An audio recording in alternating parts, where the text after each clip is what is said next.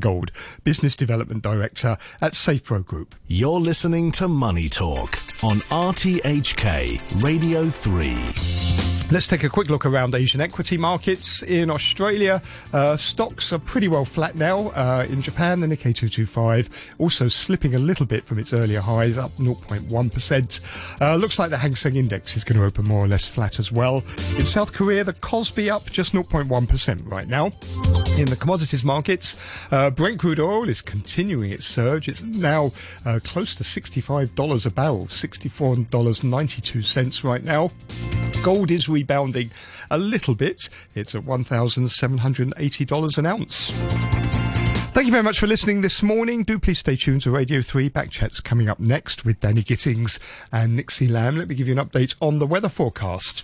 Fine and dry, cool in the morning. Maximum temperature is going to be about 22 degrees during the day, and the weather will remain fine in the next few days. Dry with cool mornings tomorrow and on Saturday, and then warm during the day early next week. There is a yellow fire danger warning in force in Hong Kong right now. It's 17 degrees, 54% relative humidity. It's 8:31. Here's Samantha Butler with the half-hour news. The US authorities have charged 3 North Koreans with conspiring to steal more than $1 billion in cash and cryptocurrency from banks and businesses worldwide. A US Justice Department indictment described the 3 intelligence agents as the world's leading bank robbers. A spokesperson for the US State Department, Ned Price, said the threat of cyber attacks was ongoing. North Korea's malicious cyber activities threaten the United States. They threaten our allies and partners in other countries around the world. We know that North Korea poses a significant cyber threat to financial institutions. It remains a cyber espionage threat. It retains the ability to conduct disruptive cyber attacks. Facebook has announced it'll block Australian users for sharing or viewing news in response to a dispute over proposed tech legislation. The law would effectively force tech giants Google and Facebook to strike deals with media companies in Australia or have fees set for them. Here's the BBC's James Clayton. Australia's proposed legislation has solicited very different responses from 2 tech giants. The law would effectively force Google and Facebook to strike deals with media companies or have fees set for them. Facebook reacted on Wednesday, saying it would now not allow news content to be read or shared on its newsfeed in Australia. Google had threatened to shut down its search engine in the country. However, it announced on Wednesday a deal agreed with News Corp, owner of the Wall Street Journal and 2/3 of Australia's major newspapers, to develop a subscription platform and share advertising revenue. The European Union has taken steps to overcome the slow start to its coronavirus vaccination programme by signing a major deal with the US company Moderna. The European Commission President Ursula von der Leyen said another 150 million doses would be delivered in the second half of the year, with an option for a similar amount next year. The BBC's Nick Beake reports. This deal nearly triples the EU's orders of the Moderna jab at a time when Brussels is desperate to get hold of more vaccines and show it's in control. The EU has been affected by production problems at other vaccine makers, including Pfizer and AstraZeneca. But it's also faced heavy criticism over a slow rollout and a hastily abandoned plan to override part of the Brexit agreement in order to restrict the export of jabs made in the EU. Ursula von der Leyen also announced funding to test for and to research emerging strains of the virus. You're listening to the news on RTHK.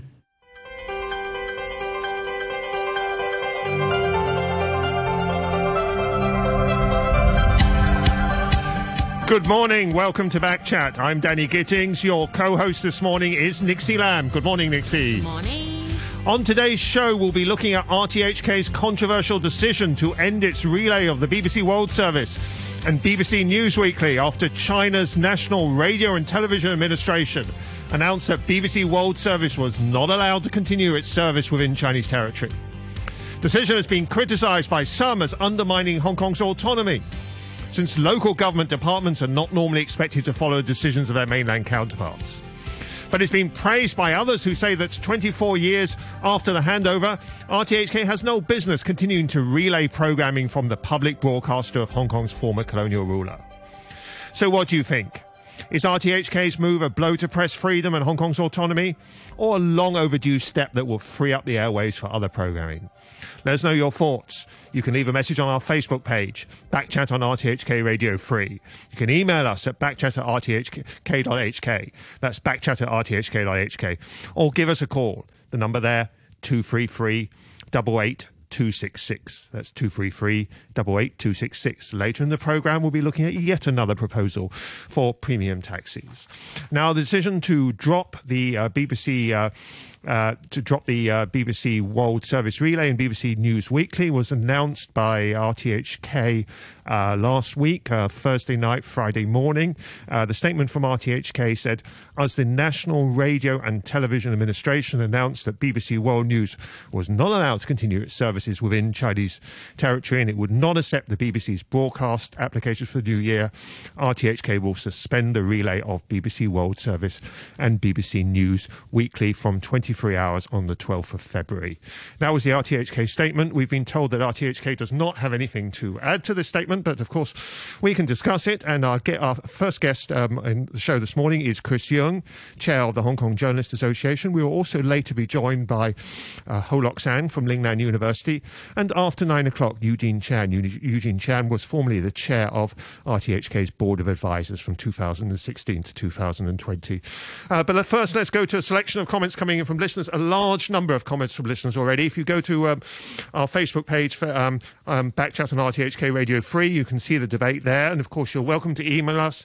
Please do email us as soon as possible. We try and bring in comments from listeners, but especially when they're a large number, if they come in later during the programme, it can be difficult. Dan says on Facebook, I suggest replacing RTHK World Service with Money FM 89.3 from Singapore. Far better than the World Service on many levels, including more Asian news and features. Peter, however, says RTHK should hang their heads in shame. The World Service should carry on being broadcast. If the Lam government and CCP close you down, so be it. But to kowtow to them is cowardice. You have got this one badly wrong. Henry says, and responding to the introduction to Backchat, which referred to this as a controversial decision, those who said it is controversial are wrong. Hong Kong is part of China. China has banned the BBC within Chinese territory, so it's right and logical that Hong Kong follows suit. It's one country. Is Hong Kong not Chinese territory? Please don't make a fuss about two systems. People should bear in mind that Hong Kong has to integrate with China more and more, and the two systems can only refer to way of life. If anyone missed BBC Relay, they can surely check the BBC website. Are they internet ignorant or just pretending to or trying to stir something up? Or are they just too lazy not to use their hand to do the surfing? Among the emails coming in, Juan says the UK was the first to ban China's CGTN like it did Iran's Press TV before that. Then has the nerve to complain when China takes reciprocal measures to suspend BBC broadcasts in China. And now even RTHK is suspending the relay of BBC World Service. Let's critically take stock of the state of media freedom in the UK. The UK is not even a safe place for journalists. Julian Assange is prosecuted and tortured for exposing US rendition, unlawful killings, subversion of the judiciary. The UK government is allowing extradition proceedings to continue. Although the prosecution of Julian Assange was based on a political decision by the US, the UK government has created a dangerous legal precedent, allowing any journalist there to be prosecuted and extradited. Why doesn't the UK government do what's right for media freedom and do the right thing and release Assange? And finally, for the moment, from Alan, also picking up on the introduction to this programme, talking about dropping the BBC as a long overdue divorce from a legacy of the colonial past. Alan says, this implies that Hong Kong's colonial legacy is evil and must be expunged. Another step on Xi Jinping's reenactment of the Cultural Revolution. Since we largely missed out on it the first time round, Hong Kong has to catch up. Now we must destroy the four olds: old ideas, old culture, old habits and old customs. Is Hong Kong's colonial legacy long overdue for divorce? Hong Kong must give up speaking English, drinking lai chai, using the MTR? This is nothing to do with colonial legacy and simply part of the purging of all the media that does not kowtow to Beijing, like Apple Daily, using the nationalistic and xenophobic rhetoric of authoritarianism. We all expect RTHK to be purged slowly or quickly until it becomes Xinhua in all but name. One day, Nuri Vitachi and Grenville Cross will host Backchat, and RTHK will truly be dead. Thank you very much. There's listeners to a selection of comments, many more, which we'll try to get to as the show proceeds. But now let's go to our first guest, Chris Yeung. Chris Yeung, chair of the Hong Kong Journalists Association. Good morning, Chris. Good morning, Danny. Nick is here. Now, you hear some very contrasting views from our listeners there. Opinion is very divided on whether or not RTHK did the right thing. And what's your take on this? Well, the biggest problem, of course, is the decision itself. I think the very short statement by RTHK speaks for itself.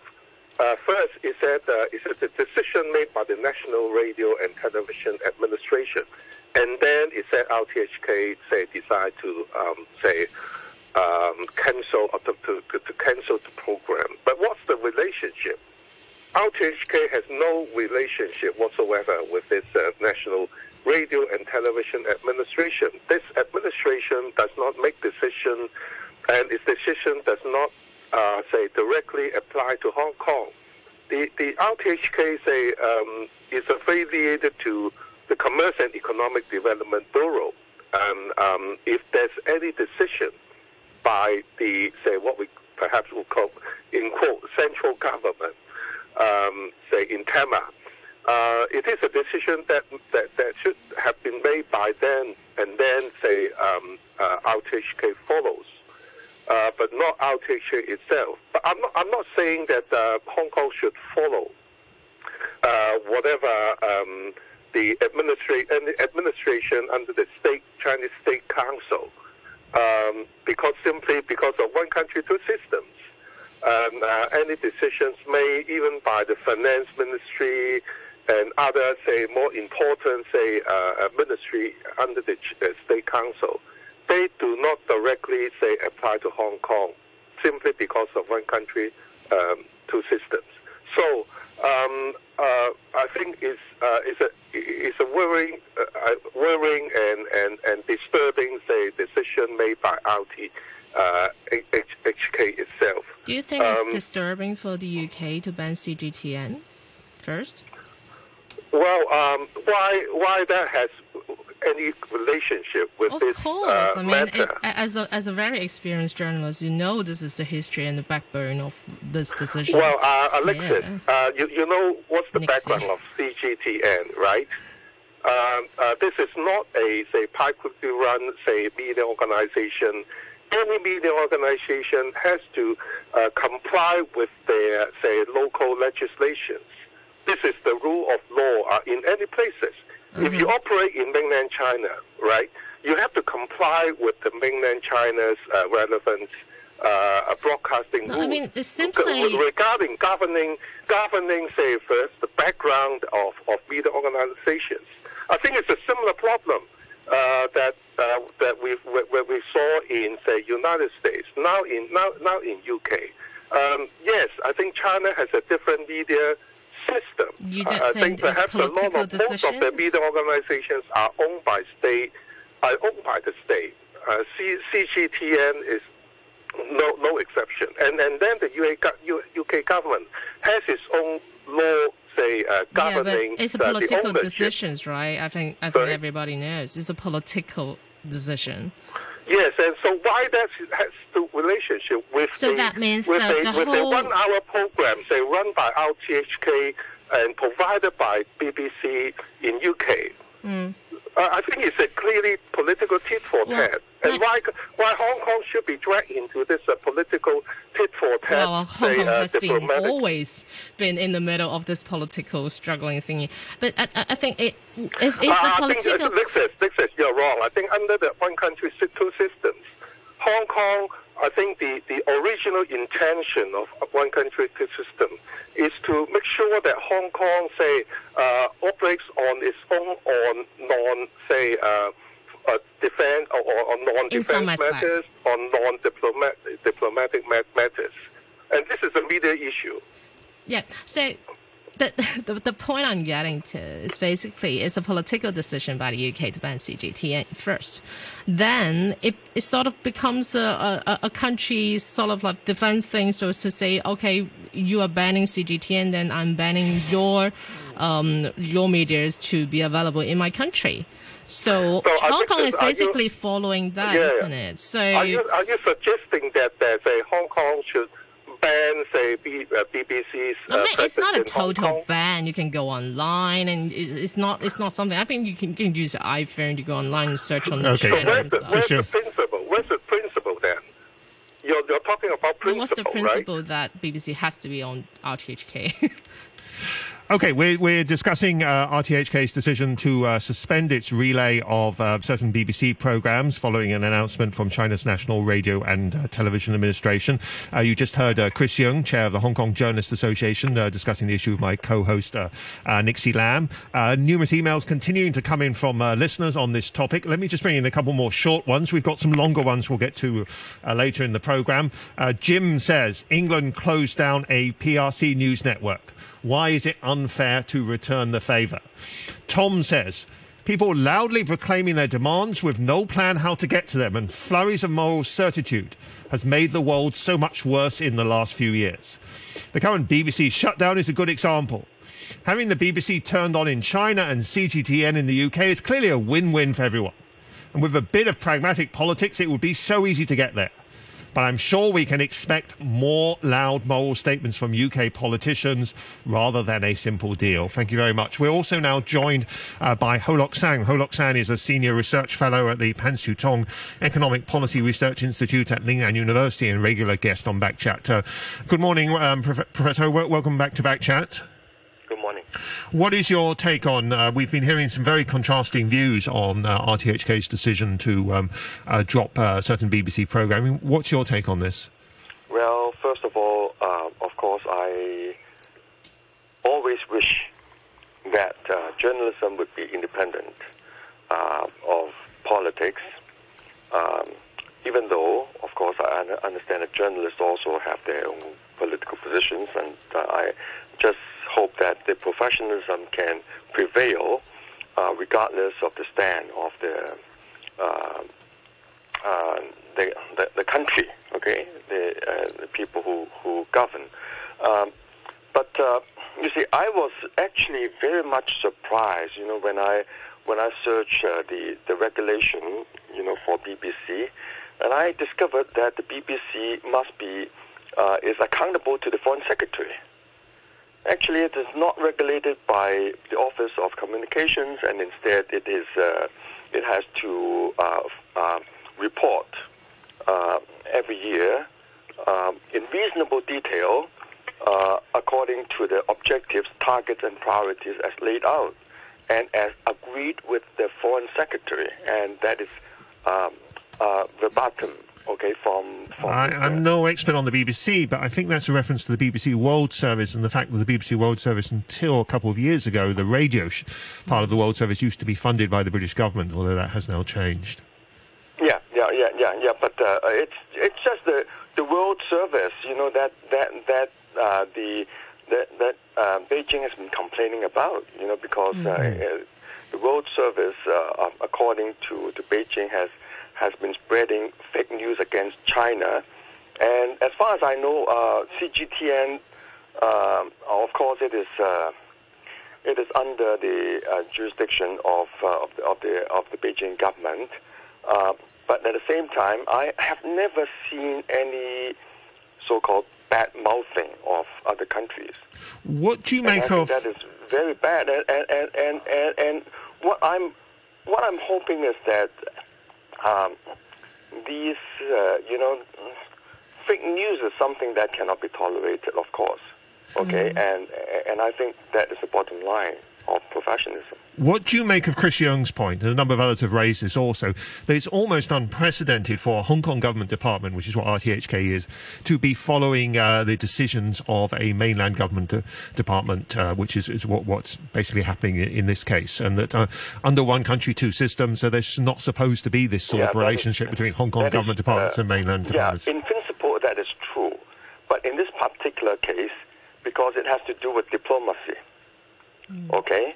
It has to do with diplomacy because the BBC World Service, according to Beijing, has been spreading fake news too, and CGTN has been banned, by the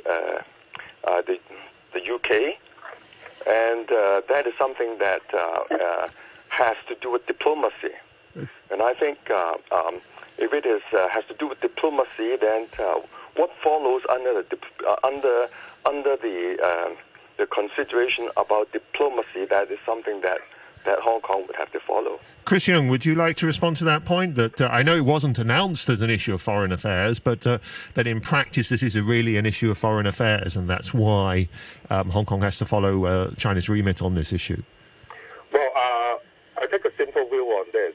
If this is foreign relations matters, I suppose that it should come from the foreign ministry, but not by the National Radio and Television Administration, which is not directly under foreign ministry in the Chinese state council. So I think that to me, I think it is a decision by the administration. But of course, you can extend anything to foreign relations or diplomacy in perhaps real life. But I think. As I said at the very beginning, I think from day one, I think the original intention of one country system is to make sure that Hong Kong's way of life, I think one of the readers said, way of life, I think choosing, say, listening to programs, media, contents from many different sources is part of the way of life here.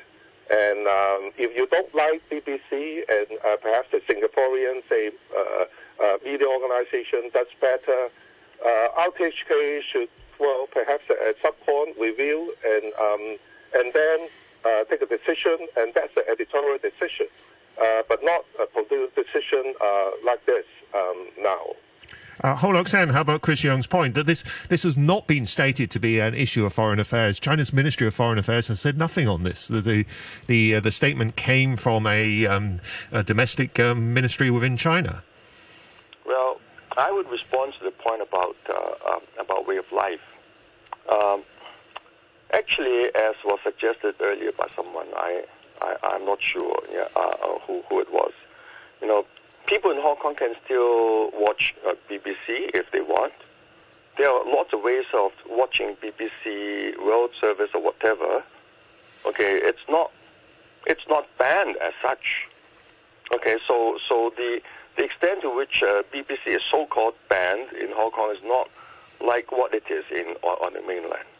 And the way that CGTN is banned in the UK is quite different. On the other hand, you know, in the as far as I understand, it would be very difficult for a UK person, you know, to tune on to CGTN. Christian? Well, of course, I think now in days of internet, we have access to Hong Kong. I think people still have access to a lot of content. But as media organizations, including RTHK, I think what we have to do is to comply with the local law, the Hong Kong laws, in our broadcasters, in our, say, editorial content. Make our decisions, judgments on professional, say, grounds, including the coverage, the quality, the standards, the variety. And if we look around and we think perhaps, BBC or perhaps other media organizations does better, and we have limited time slots for such broadcasters, we make decisions, and that's editorial decisions. But this time it's so clear that it is a political decision just because of a decision made by the National Radio and Television Administration without going through what I said earlier, the editorial consideration. What about the response from some of the staff in your unions from RTHK? I mean, they have been quite laying low on the response and everything. We don't actually hear much. Well, the staff union did come out initially after the decision. We don't have a representative this morning, but they did come out after the decision and express quite strong concerns. Maybe a lot of the management didn't really respond to much of the questions, right? Maybe I also, Chris, there's a question coming from a listener. Anthony says, Chris Young, what do you make of the news content of CGTN? Have you encountered any misrepresentation in CGTN's news content similar to BBC's news and photos deliberately hiding the pool taps of RTHK's news and photos deliberately hiding the pool taps of canned food? That's, of course, a reference to one of the recent lockdown testings in Hong Kong and some debate at the time over some of the reporting of that. Chris Young? I'm sorry about that, because I don't think I'm qualified to comment on the content of CGTN, simply because I have not really watched a lot of their coverage. And I'm not saying that, I'm not commenting. So far, I have not made any comment on UK's decision on CGTN about their content. I think apparently the UK decisions is on their ownership. It's on the background of the media organizations, but not on the content. I have not seen any, say, UK government's comment on the content of CGTN, but only on its background. And I can only assume that there's something not in line with their relevant law. And to me, as journalists, I think we support openness. We support openness. And it's for the readers, for the public to decide what they would like to see and watch. Now let's go back to Ho Lok Sang, because it's an important issue we haven't touched on so far. RTHK is not the only media organisation in Hong Kong that's been relaying programming from the BBC. Programming from the BBC is carried on Now TV, cable TV, and on TVB. The statement from the Chinese National Radio and Television Administration just referred to the territory of China. It didn't refer to public broadcasters. So, Ho Lok Sang, would you then say that these other organisations, cable TV and so on, they should stop carrying BBC programming as well, in line with this decision? Well, I think that I would rather let them decide, But RTHK, on the other hand, is a government organization, and the Hong Kong government is the SAR government, and SAR is part of China. So that makes RTHK, I think, in a rather different position compared to the private broadcasters. Chris Young, what's your assessment of the likely reaction of the private broadcasters on this issue? Well, I noticed the immediate reactions from the other, say, broadcasters. I think one said they are assessing, they are looking into the matter, and none of them made any specific comment saying that they will continue. I assume that, of course, that they will assume it, but they apparently it caused, as I said earlier, it's disturbing. I would say disturbing not just to RTHK but to other, say, broadcasters here, because it is a clear political decision, and you cannot rule out the possibility that they will become more uncertain about, say, carrying such programs in the future. And that's to the... Okay, hold on, Sam. Yes. Yes, I'd like to make just one point. Yeah, just quickly. Before I go, I know that the time is coming up. I just want to echo the point that was mentioned earlier on by, is it, what's the name of the person? Chris Young. Christian, yeah. Referring to the fact that CGTN was banned in the UK, not because of the contents, but because of its association, of its background. Yeah, and I think that's really terrible, because you do not ban a journalism because of one's background. You should look at the content. If there's some, if there's fake news, or if there's some clear bias in some way that that... Okay, I'm sorry, Holoxan. I really will have to cut you off there because we are out of time. We're coming out to the news, but we're going to continue the discussion. I will say goodbye to Chris Young and Holoxan, but we're going to be joined by the former chair of RTHK's Board of Advisors, Eugene Chan, after the news. Do let us know your thoughts. Many emails coming on. We'll get to those after the news as well. The weather forecast, fine and dry, cool in the morning, maximum temperature about 22 degrees. Currently 17 degrees, relative humidity 54%. Stay with us. We'll be back in 3 minutes.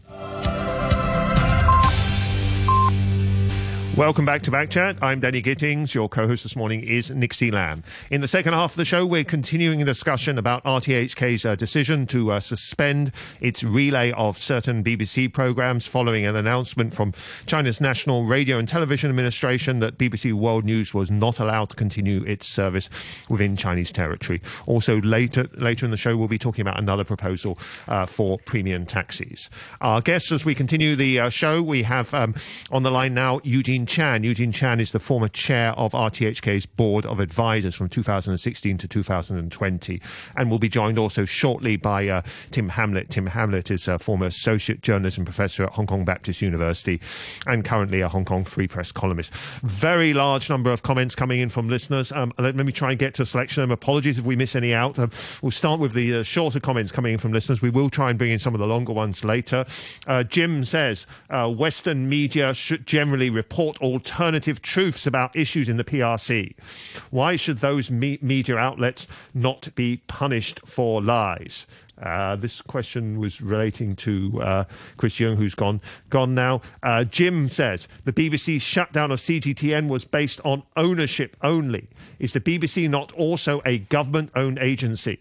John says, I had to chuckle at the thought that the Commerce and Economic Development Bureau, as the theoretical regulator for RTHK, ought to be the one issuing Beijing's edicts to Hong Kong media.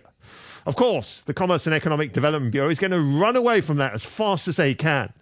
The Commerce and Economic Development Bureau is preparing to go to the WTO and declare hand on heart that Hong Kong remains fully autonomous and the world should respect the autonomous made in Hong Kong label in global trade. They don't want their fingerprints on the imposition of Beijing media policies on Hong Kong. It gives to the lie to their carefully crafted autonomy fairy tale. It may be true there's still widgets made in Hong Kong, but it's increasingly clear that virtually all policies for Hong Kong are made in Beijing.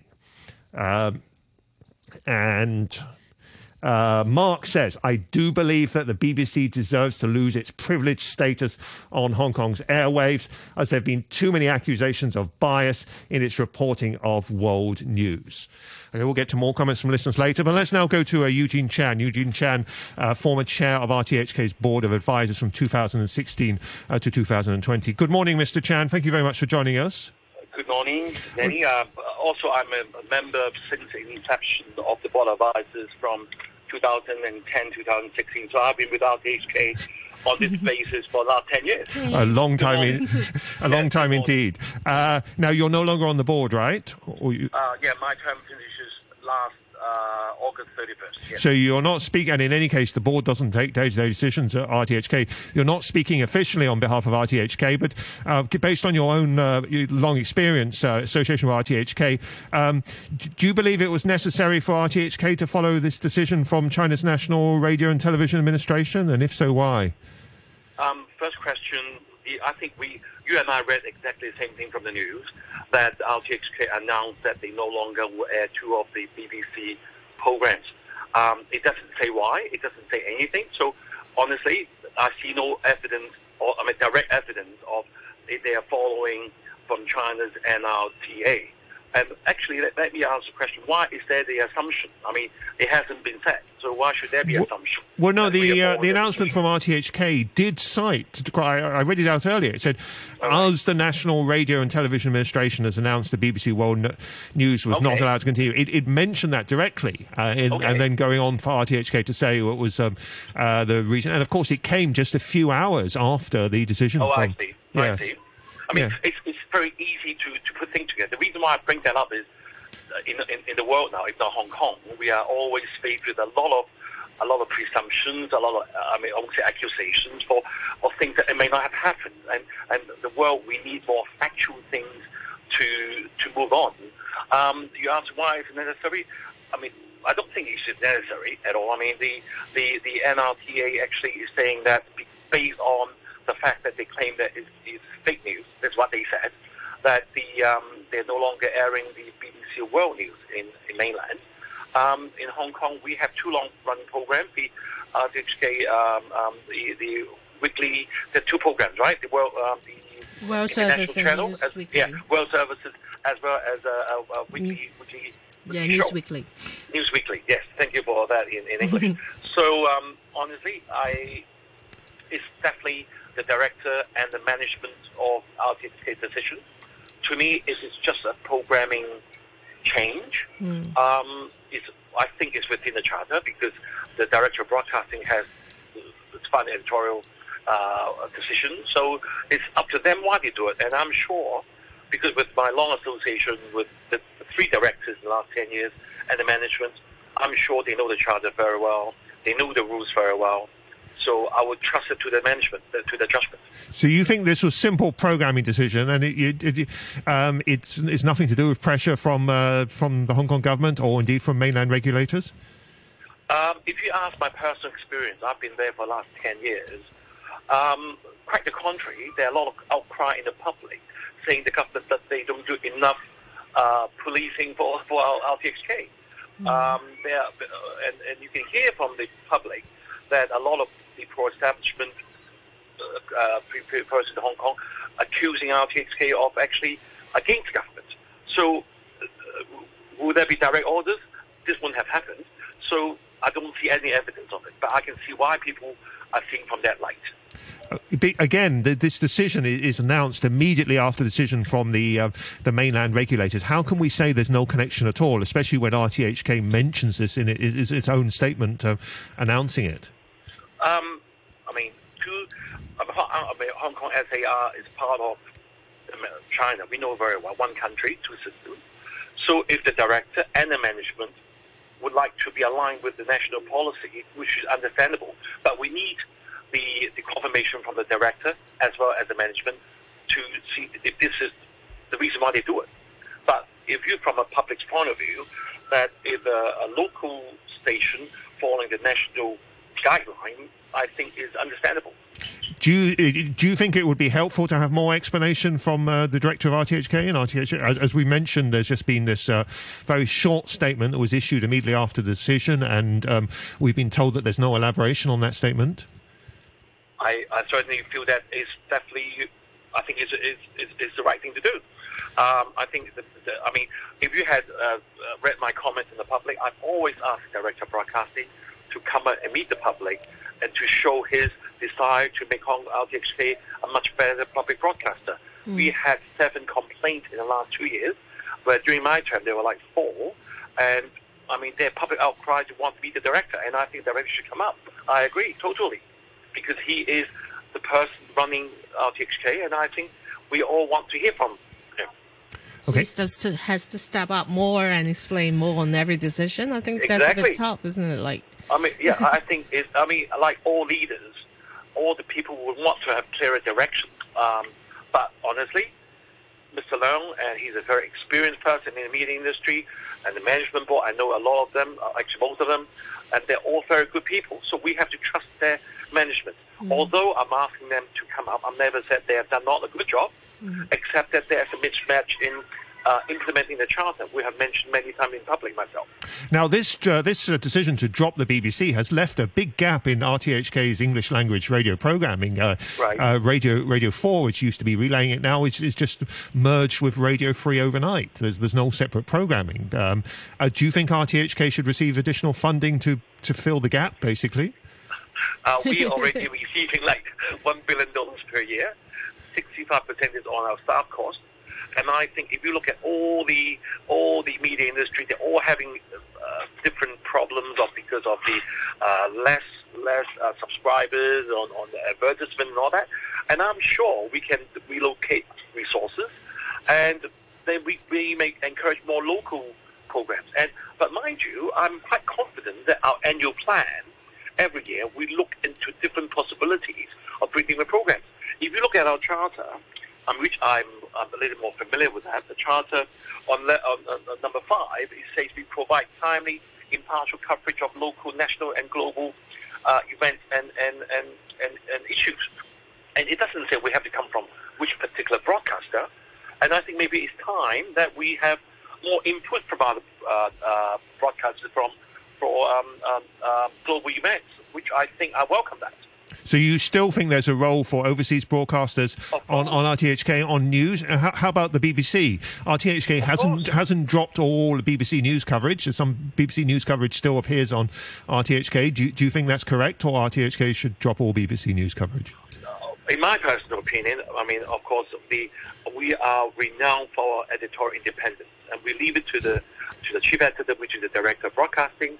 But I know very well that in Hong Kong we welcome global information. We want to hear different perspectives, as long as it is impartial and especially it is accurate. In Hong Kong, this is what we strive for. We have, if you look at the Basic Law, Article 27, it has promised the people of Hong Kong, which it has done, the freedom of press, freedom of speech. And I look forward to more input from other national broadcasters.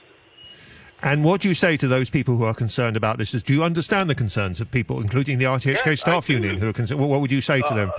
What reassurance you can? I've met so many staff, and I know how they feel. They're worried, or they're concerned that why are we suddenly losing our independent status? Why are we following what the mainland does? I understand that concern, but let's have more confidence. Hong Kong have our own sets of rules and law, and the RTHK, we have our charter, we have a producer guidelines, and I know the director as well as the management, they will adhere to the charter. Even the Hong Kong government officials adhere to the charter. You have listened to the chief executive and the secretary for commerce and development. They do that. So don't worry. Have a trust in the system and the Hong Kong people. That's my word. That's my view.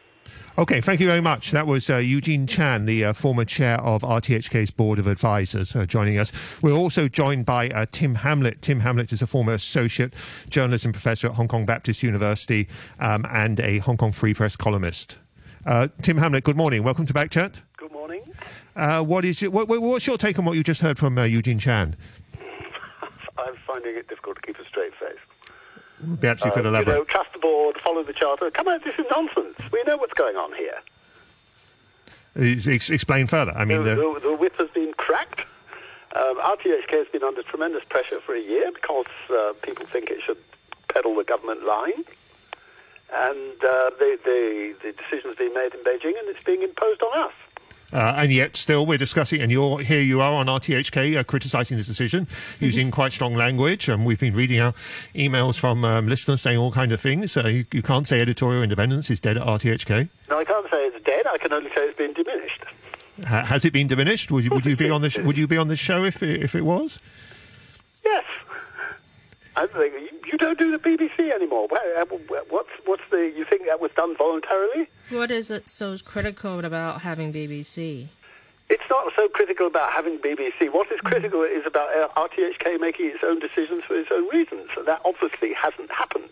Well, we don't actually know that, do we? We can make supposition, and I agree. The time is very interesting, but we can make supposition, but we don't know that there was any kind of order. In fact, do you think there was an order, or do you think RTHK just jumped itself? Of course there was an order. but maybe it's just RTHK management to think, well, maybe we should start following the lines or things like that.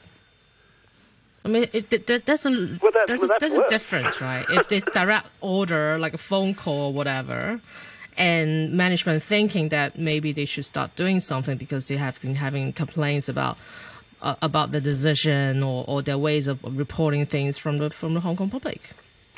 But I don't think anyone in the Hong Kong public has been complaining about the fact that that's they a have lot. BBC. That's a lot. Tim Hamlet, to stay with us, we've had a lot of comments from listeners. We haven't had a chance to bring them in, and very diverse views indeed. Perhaps you could offer some views on some of them. Let me first of all bring in Bowen, who actually emailed us yesterday. He said, referring to an article by Neville Cerrone, which I think appeared on EJ Insight on this topic, Bowen says, in ending his recent article on the BBC's waning fortunes in this region by saying the central government is extremely effective because absolute power controls our absolutely. Mr. Neville Cerrone is most probably harking back to Lord Acton's most famous saying. If that's the case, he's right to do so. But Mr. Cerrone is very much mistaken in saying in the same article, Hong Kong people are learning the hard way that its rulers will not countenance a difference in opinion. He does not realise that most native Hong Kongers have from their early days a bred-in-the-bone understanding of that trait of their rulers. With respect, I also cannot agree with Mr. Cerrone on his take on the Pandem's rejection of the Standing Committee's 831 reform package, although I refrain from elaborating on this here. On Mr. Cerrone's previous criticism of the apparent lack of condemnation by the Pandems of the violent protests in 2019, I expect many Pandems would be willing to condemn genuinely violent protesters, providing they could simultaneously condemn the authorities over their handling of the extradition bill saga. Condemning one side but not the other would send out a seriously and absurd wrong message. I made that point numerous times in 2019.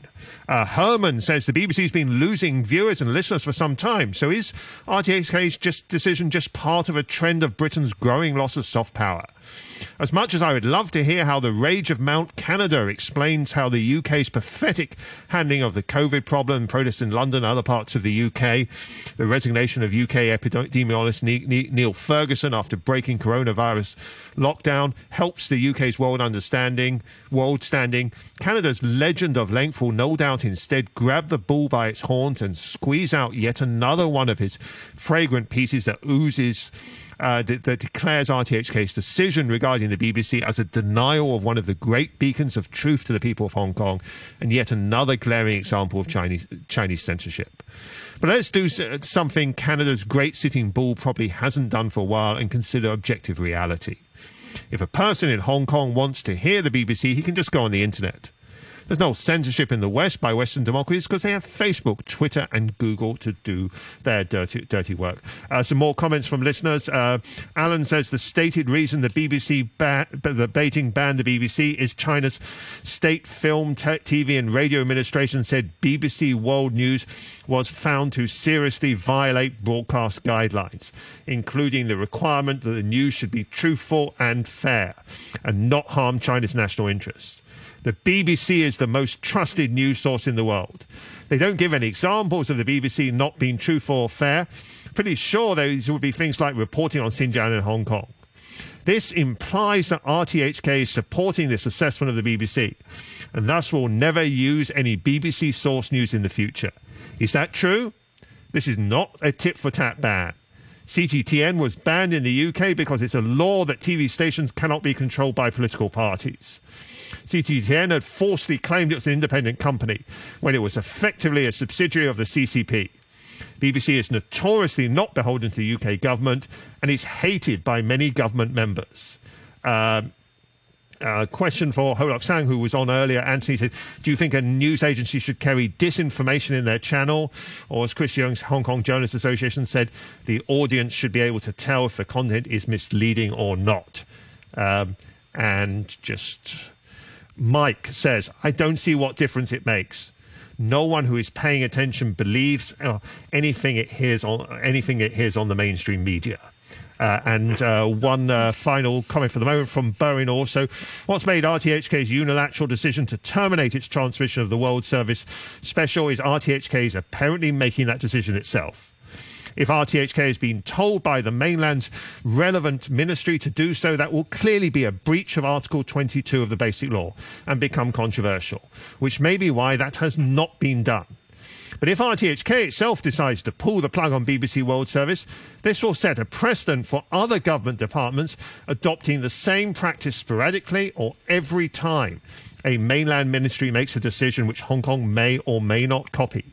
That will bring us much closer to an effective end of the one country, two systems regime 26 years before its expiry date. Tim Hamlet, we've been hearing a lot of contrasting views from listeners this morning, and many, in fact, supporting the decision to drop the BBC and saying that it's outdated, it shouldn't be on RTHK, or that it is inappropriate now that Hong Kong is part of China. There clearly are very diverse opinions about this. Oh, I didn't hear that. Yeah, we had a significant number of listeners saying that. Mm-hmm. How would you respond to that? It's a funny thing to say, really. I mean, what the Bill of Rights Ordinance says is not only that people have the right to expression, but also that they have the right to receive information of all kinds from all sources, regardless of frontiers. Now, of course, RTHK can't relay services from every country in the world. They have to choose, and no doubt the BBC has a certain amount of historic advantages to getting on there, because we used to be long ago linked to Britain. But it's no good saying that RTHK can choose or not to choose. What bothers people is not that RTHK has unilaterally decided to pull the plug on the BBC, because that is not what's happened. What has happened is that the China state authorities have announced that it's no longer acceptable in Chinese territory, and within hours it disappears from Hong Kong. Now, you said you're not surprised about this, and that RTHK is under pressure. What other things would you be looking for as a sort of a litmus test of... perhaps one litmus test is the fact we're discussing this morning, right? As I mentioned, what other things would you be looking at as a litmus test of the state of RTHK going forward? Well, these things generally don't happen in leaps. The freedom dribbles away while you're not looking. RTHK has done a tremendous job of trying to preserve itself as an independent source of information, and but the fact is that the people the government listens to would like it to behave like a government department and just push out government propaganda. And obviously, every time someone makes a news decision at RTHK going forward, the thought will be at the back of their heads that this is what lots of critics expect, and they have ways of making their views felt. But again, reporters may not get their contracts renewed, and people who thought they were going to be promoted may not be promoted.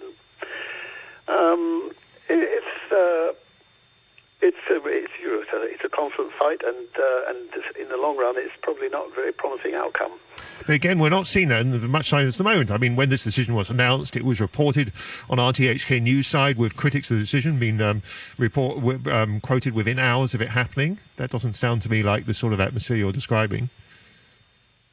Well, I'm not describing an atmosphere. I'm describing a process. The people who work at RTHK have done a tremendous job of resisting the pressure on them, but the fact is there is the pressure. These complaints about, goodness me, they had 7 complaints upheld in the last 2 years. Well, it was a very controversial time. There was a lot going on, and very difficult stuff to cover in a way that pleases both sides. I don't think the fact that there have been a number of complaints upheld tells you anything very much, except that the broadcasting authority is a bunch of government appointees, and their views on the subject are not very reliable. Okay. But in the long run, RTHK is not the BBC-like thing that it would like to be.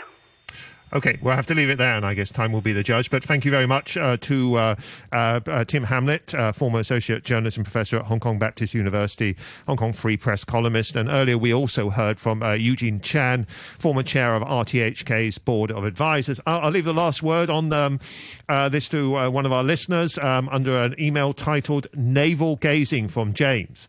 It says, I think it's good that you have this discussion, but does it really matter? Should BBC relay RTHK service, as Britain is now so interested in Hong Kong? RTHK is under attack. The English news service is good and staffed by quality journalists of both foreign and local origin. The Chinese language stations also remain very popular. Government-sponsored public broadcasters around the world are under attack, such as funding to BBC and Australia's ABC. Meanwhile, public opinion surveys indicate high levels of trust for public broadcasters. I hope RTHK remains relevant and concentrates on reporting in a fair and accurate way on Hong Kong. Unfortunately, the administration has politicised RTHK while throwing money at TVB. Again, the Carrie Lam policy is divide and rule. take this as a time to put more resources into English content. Thank you very much indeed, James. Moving on, another proposal for premium taxis. This seems to come up with every couple of years. The previous proposal didn't actually win a great deal of support, but the taxi trade itself putting forward another proposal for premium taxis. They want to roll out six-seater taxis, and they hope that this will win back some of the customers they've lost to Uber, which, although being illegal in Hong Kong, is attracting a substantial number of customers. To discuss this latest proposal, we're joined by Quentin Cheng, a spokesperson for the Public Transport Research Team Concern Group. Good morning, Mr. Cheng. Thank you for joining us. Good morning. Good evening. Do you think that this latest proposal from the taxi trade for premium taxis, do you think it stands any chance of success? I welcome all proposals that involve our. I think that's always a good. I'm sorry, we can hardly hear you, Mr. Cheng. Maybe try moving slightly. Okay, try again.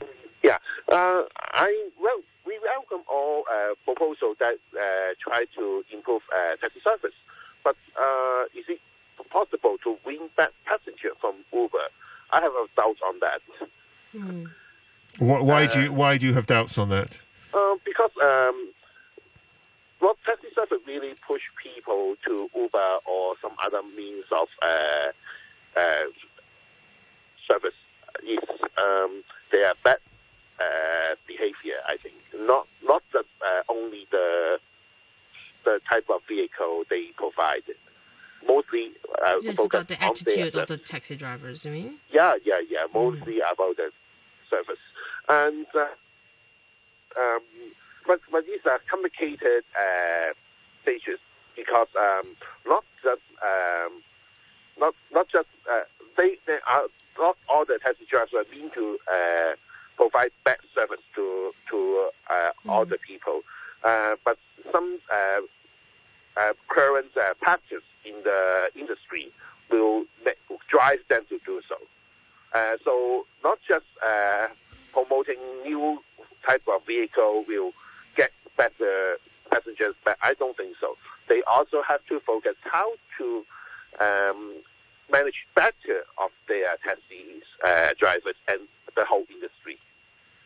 Okay, so there's really no point on concentrating on these luxury taxis at the moment until they focus on those issues. We're talking about six-seaters now, where the family members or people with like some of the goods and stuff, like they can ride on those taxis rather than those four-seaters.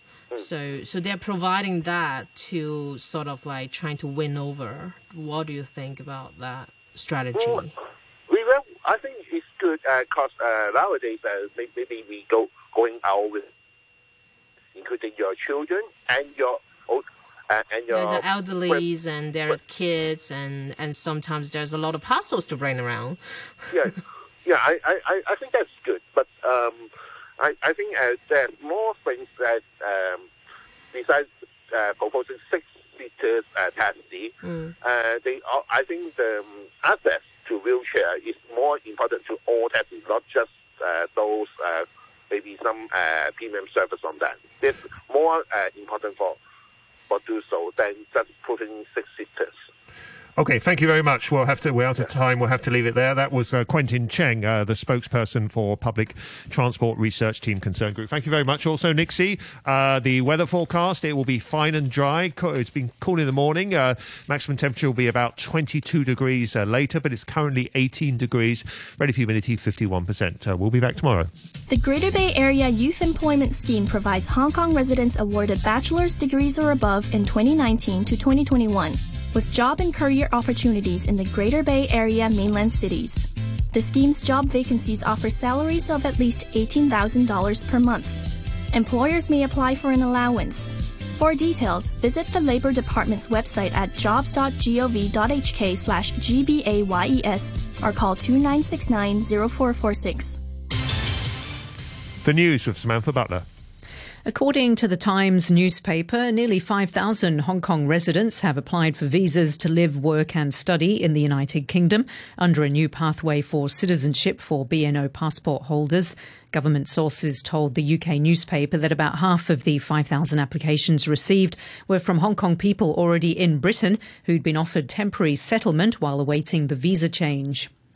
The head of the Hong Kong Doctors Union, Henry Yeung, says around 1,000 private clinics have already signed up to help with the government's COVID-19 vaccination drive, which is expected to start next month. Dr. Yeung said private clinics would offer the Sinovac vaccine, which was easier to store compared to the BioNTech jabs. And the US authorities have charged 3 North Koreans with conspiring to steal more than $1 billion in cash and cryptocurrency from banks and businesses worldwide. A US Justice Department indictment described the 3 intelligence agents as the world's leading bank robbers. I'll have more news at 10 o'clock. Stand by for the brew. Sociology prof from the university. Set and costume designer. Great interpreter of Beethoven. As well, also shy, quiet and retiring doggy council co-founder of Rockefeller Records. Hello. This is really for adults, it's not really for kids. Yeah, well, it's fun, you know. Decipher what's happening behind the myth. Good morning. In-depth interviews and also observations. Absolutely no way. On your radio and live online, this is The Morning Brew.